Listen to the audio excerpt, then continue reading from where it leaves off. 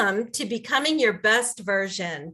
I am here today with not only an amazing person, but an amazing friend, Debra Soltis. She's founding partner of the law firm of Kiyonaga and Soltis, PC, in Washington, D.C., where she specializes in employment discrimination, criminal defense, and civil rights litigation. Much of her practice focuses on empowering women in the workplace to combat sexual harassment and other forms of gender discrimination. Debra has been repeatedly recognized by Washingtonian Magazine as one of the best attorneys in DC in employment law, and has been repeatedly honored as a super lawyer by her peers for her criminal practice. Since 2009, Debra has served as the executive director of GirlsUp, Inc., a DC not-for-profit which inspires adolescent girls to figure out who they are before the world tells them who they should be. She is a sought-out commentator on issues related to civil rights, criminal justice, and the societal challenges faced by adolescent girls. And she has appeared on CBS's Evening News, NPR, ESPN, and numerous other media outlets. For more than 20 years, Debra was on the adjunct faculty of Georgetown Law School, co-teaching a course of original design on critical film theory with her husband, Paul Kiyonaga. Debra also serves as an advisor to the Committee on Domestic Justice and Human Development of the U.S. Conference of Catholic Bishops. Debra was formerly an associate at Williams & Connolly, where she worked on a variety of civil and criminal matters for clients including F.E. Barry, The Washington Post, and Paramount Pictures. She's admitted to practice in D.C. and Maryland, and she and her husband have 4 children, ranging from ages 14 to 24. Welcome, Debra. Thank you, Maria. It is so fun to be here with you and so good to see you. Thanks. Yeah, Debra and my life have intersected on several different planes, and our oldest children, our daughters, went to Stone Ridge School of the Sacred Heart, and both excelled there and went on to really interesting university programs and careers, and are friends as well. And this is my second time interviewing Debra, because I used to work for a publication in the DC area called Bethesda Magazine. And I wrote a piece on couples who work together. And Debra and her husband, Paul, have just thrived as this power couple. Not only do they have their own law firm together, but they taught a law school course together. I don't know a lot of couples who can stand that much togetherness. What is your secret? Oh, it's the secret is that it is really fun to see your spouse in their professional glory and challenges and go through it all together. You know, there's nothing like going to trial with my husband at counsel table with me, passing notes back and forth to each other. Sometimes the notes are pretty, candid and to the point, but there's nothing like having this relationship that is rooted, of course, in lots of things, but there's this different sort of respect and appreciation that comes from working through our professional lives together as well as our personal ones. Well, from an outside observer's standpoint, I see how much mutual respect is exhibited in your interactions. And it's a really beautiful thing to observe that he truly respects your intellectual capabilities, which are major, and you his. And I think that's beautiful. Well, thank you. Thank you. I think there is a real grounded respect. And I think we've worked together our entire relationship. Wow. Which is 29 years. I mean, marriage, 29 years. Actually, we've known each other since 1990 though. So what's that, 31. Wow, that's wonderful. And what great role models you both give to your kids, 2 girls and 2 boys. And I'm so happy to see you thriving. And your law practice is, of course, thriving, and they have a very cool office in downtown DC, which is the offices are located in a very cool townhouse in the middle of DC. And it's really fun to visit you there. But something happened that was a tragedy in both of our lives.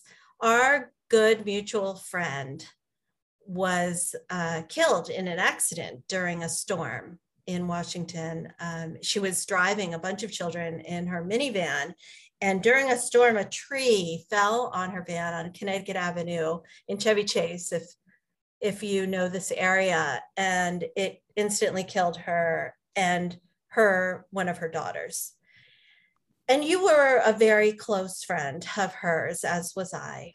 And to my amazement and gratitude, you stepped up and took over as an executive director of this incredible not-for-profit that she created called GirlsUp.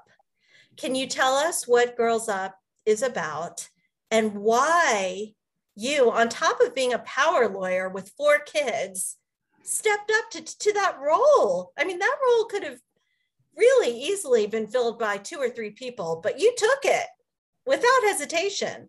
So tell us about that. Yeah, well, yes.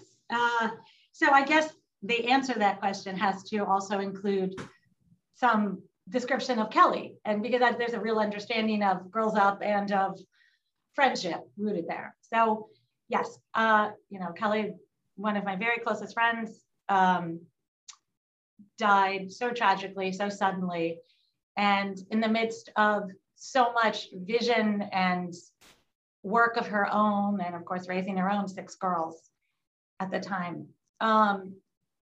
The idea of GirlsUp was rooted for her as a psychologist in the idea that when girls hit 10, based on some sad research that self-esteem dips at age 9 for girls, they start to interact with the world in a way that they aren't quite prepared for.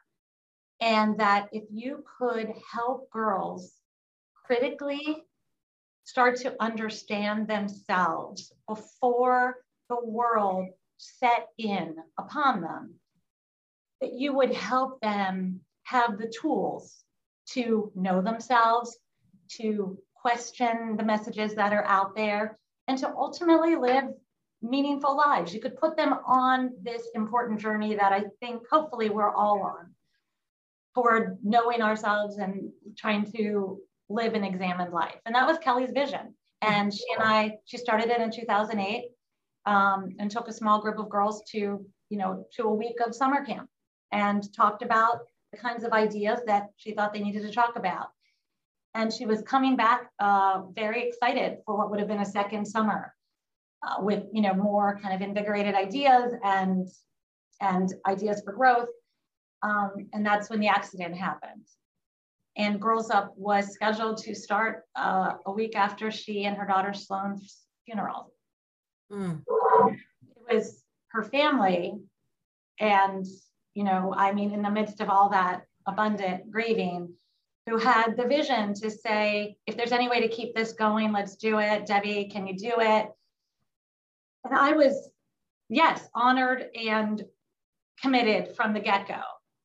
I took, memories of our own conversations about it, because a lot of our conversations were about what it means to be yourself, what it means to grow as yourself, and what it means for an adolescent girl to start to figure out what it means to thine own self be true. Like, what does all this really mean, and how do you unpack it or repack it?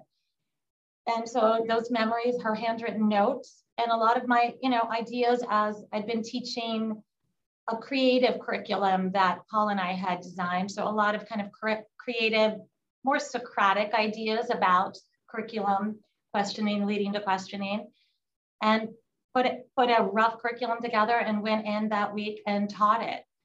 And it was remarkable. I mean, she was so clearly onto something that was important and uplifting and inspiring, and the girls loved it. And I was committed before that, but I think after that week, I knew it was a legacy for her, but I also knew it was a whole lot more than that. I knew it was a real gift for girls. So you and me and a bunch of other women, and Kelly's widowed husband, Sean, got together and did it. We met, we worked, we all took our own talents of our own professional lives and brought them together. And here we are. That was 2009. So here we are 12 years later, and it is thriving. Wow. We bring groups of middle school and continue through high school girls together to talk about still what they need to talk about. And, you know, I can talk more about the ideas of it, but that's the story. That's who we are. And we're all part of that. A beautiful legacy. And our friend Kelly Murray, as Debra noted, was a psychologist and mother of 6 girls. And her husband is also a lawyer. And my daughter did not participate in Girls Up.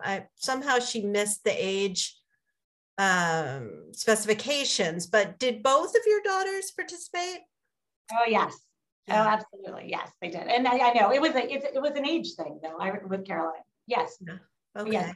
And I still, my youngest is still in it and on the teen board where I get to meet monthly with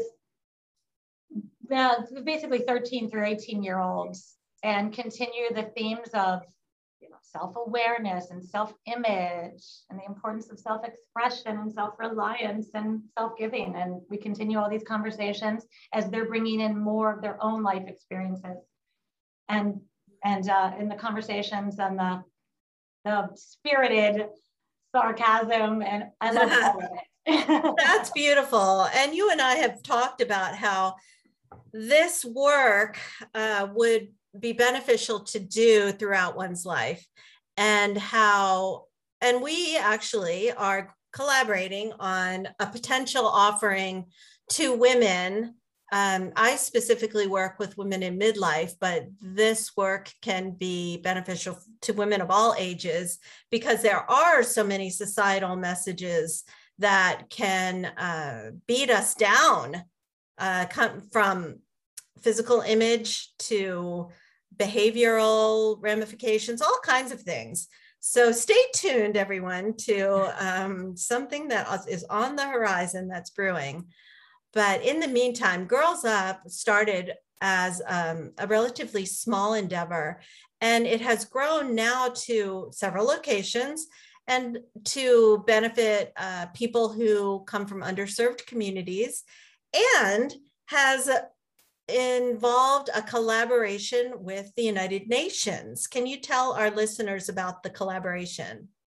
Yes, absolutely. So we are very excited to be a partner of the United Nations campaign for girls called GirlUp, similarly named, similarly themed organizations. And the UN organization harnesses all of the power and the intellect and the energy of teen girls and around the world, and then uses that energy and those efforts to advocate for change for their sisters in some of the world's hardest to reach places, and on issues that a lot of American girls, you know, aren't necessarily encountering in their own lives. But so it teaches them and raises their own awareness, and in turn helps them raise awareness and advocate for this change and to feel like they have a powerful voice and impact along the way. So it's a great organization that the UN has put together, and our Girls Up girls are fortunate to be partnered with them and to serve as part of the United Nations in year-long commitments with them. Wow, that is tremendous. Wow, I'm sure Kelly is smiling about that. So as I was reviewing your bio, I did not know that you served as an advisor to the Committee on Domestic Justice and Human Development of the U.S. Conference of Catholic Bishops. Tell us about that. Yes, it is really fascinating, inspiring work. So I, among, you know, a large group of bishops and then consultants and advisors from all different academic backgrounds and professional experiences, get together to talk about the church's interest in, engagement in, advocacy for a variety of issues that fall into domestic justice. So for me, so coming from on my law practice side, we end up talking a lot about mandatory incarceration issues and reducing those rates. We talk about underserved communities and the need for education and certain programming. We talk about, other sorts of drug addiction and how that intersperses with the narrative of what a lot of my clients are coming from. I represent a lot of predominantly young men from underserved communities on very serious felony charges. That's part of my law practice. And so a lot of my experience in those communities and in dealing with incarceration issues in those communities is something that the U.S. Conference is, interested in addressing those sorts of issues. So I bring my experience there and we talk about that. And on the GirlsUp side of things, they're also very, there's a lot of talk about engagement of teens, social justice issues, and trying to connect communities, and making sure that that the church stays present and real as fuel for faith and for a lot of good works that grow out of that faith. And so it's a blast. I always leave being very proud of the work that they're doing and the small part of those discussions that I can be a part of. Now, some people criticize the conference as being out of touch with reality in society and taking very conservative positions on social issues that alienate Catholics or would-be Catholics or former Catholics. And have you brushed up against any of that? And how do you deal with that? Well, I have to say that I think that the media coverage is so limited of what the U.S. Conference is really interested in and engaged in. And part of that is that there's privilege for those conversations. So a little bit of it is asking, like, whether or not my client did it or not. Gotcha. Okay. But I will tell you that generally, I often remark that I wish people actually could see into this room about the care for humanity and the labels that fall to the side of things like progressive or conservative and how you think those labels apply. I think people would be really surprised and encouraged by it. Of course, the church holds views on all sorts of every important social issue that exists. And, people agree and disagree with those views. Right. Wow. But I think that there is a critical thought that exists there and that is encouraged and very vibrant that would and should make anyone who's associated with the church proud. Oh, I'm very encouraged to hear that. Thank you for sharing that. As someone who is somewhat of a cafeteria Catholic, I am encouraged that people like you are at work at this level and that you can share that lots of different considerations are in the mix. So I love that you are a strong woman, very intellectually capable woman who simultaneously raised 4 children while having this very intense practice. I'm actually afraid of criminals, so I could not have a criminal practice, but you obviously have a lot of courage. So tell us, how did you juggle it all, especially in the most intensive child rearing years? Well, the answer is, I guess the funny answer is that when you write your own maternity leave policies, you can find a lot of flexibility. Right. But the real answer is that the partnership that I have with Paul allowed for the kind of continued interest in professional development and work. And I think our kids benefited from the fact of that partnership at home, as well as hopefully our clients at work, that there was a real sharing of things. And it's an unusual circumstance. I was I guess, really a part-time litigator for certainly large portions of those years. And to be able to do interesting, exciting litigation, at that level of commitment to raising kids I realize it's a real gift. Wow. And some days it worked. And I also got dressed in my car on the way to court sometimes. So, you do what you have to do. From outside appearances, you handled it with great grace. So thank you for being a role model for me as well. I mean, I am now a part-time litigator, and there was a time in my life when I thought that couldn't be done on a part-time basis, but it can. So I would like to end this interview, as I end all interviews, with you sharing things that you do to become your best version. So in the spirit of being the kind of lawyer that people dislike, I have to sort of object to the question. Sorry. Love it. I love it. Go for it. Here's why. And I thought about this a little bit before. It's because it implies that there are versions of myself out there that I should shun or not embrace. And it's this comparative version of myself part that I just can't get my arms around. So here's what I think is that it's all a continuous journey. And I think that it's easy for me to be proud of the moments when I'm confident or compassionate or, caring or creative or funny or, fast on my feet it's really easy to be proud of those moments. But I think the challenge is that that's not only who I am. I mean, I'm also, intolerant and impatient and insecure and cranky and all these other things too. And so what I think is that the challenge is to embrace all of it on our road to truly knowing ourselves, which is not the end game, of course, but to me, it's a critical component in living a meaningful life. I don't think we can do that without knowing ourselves.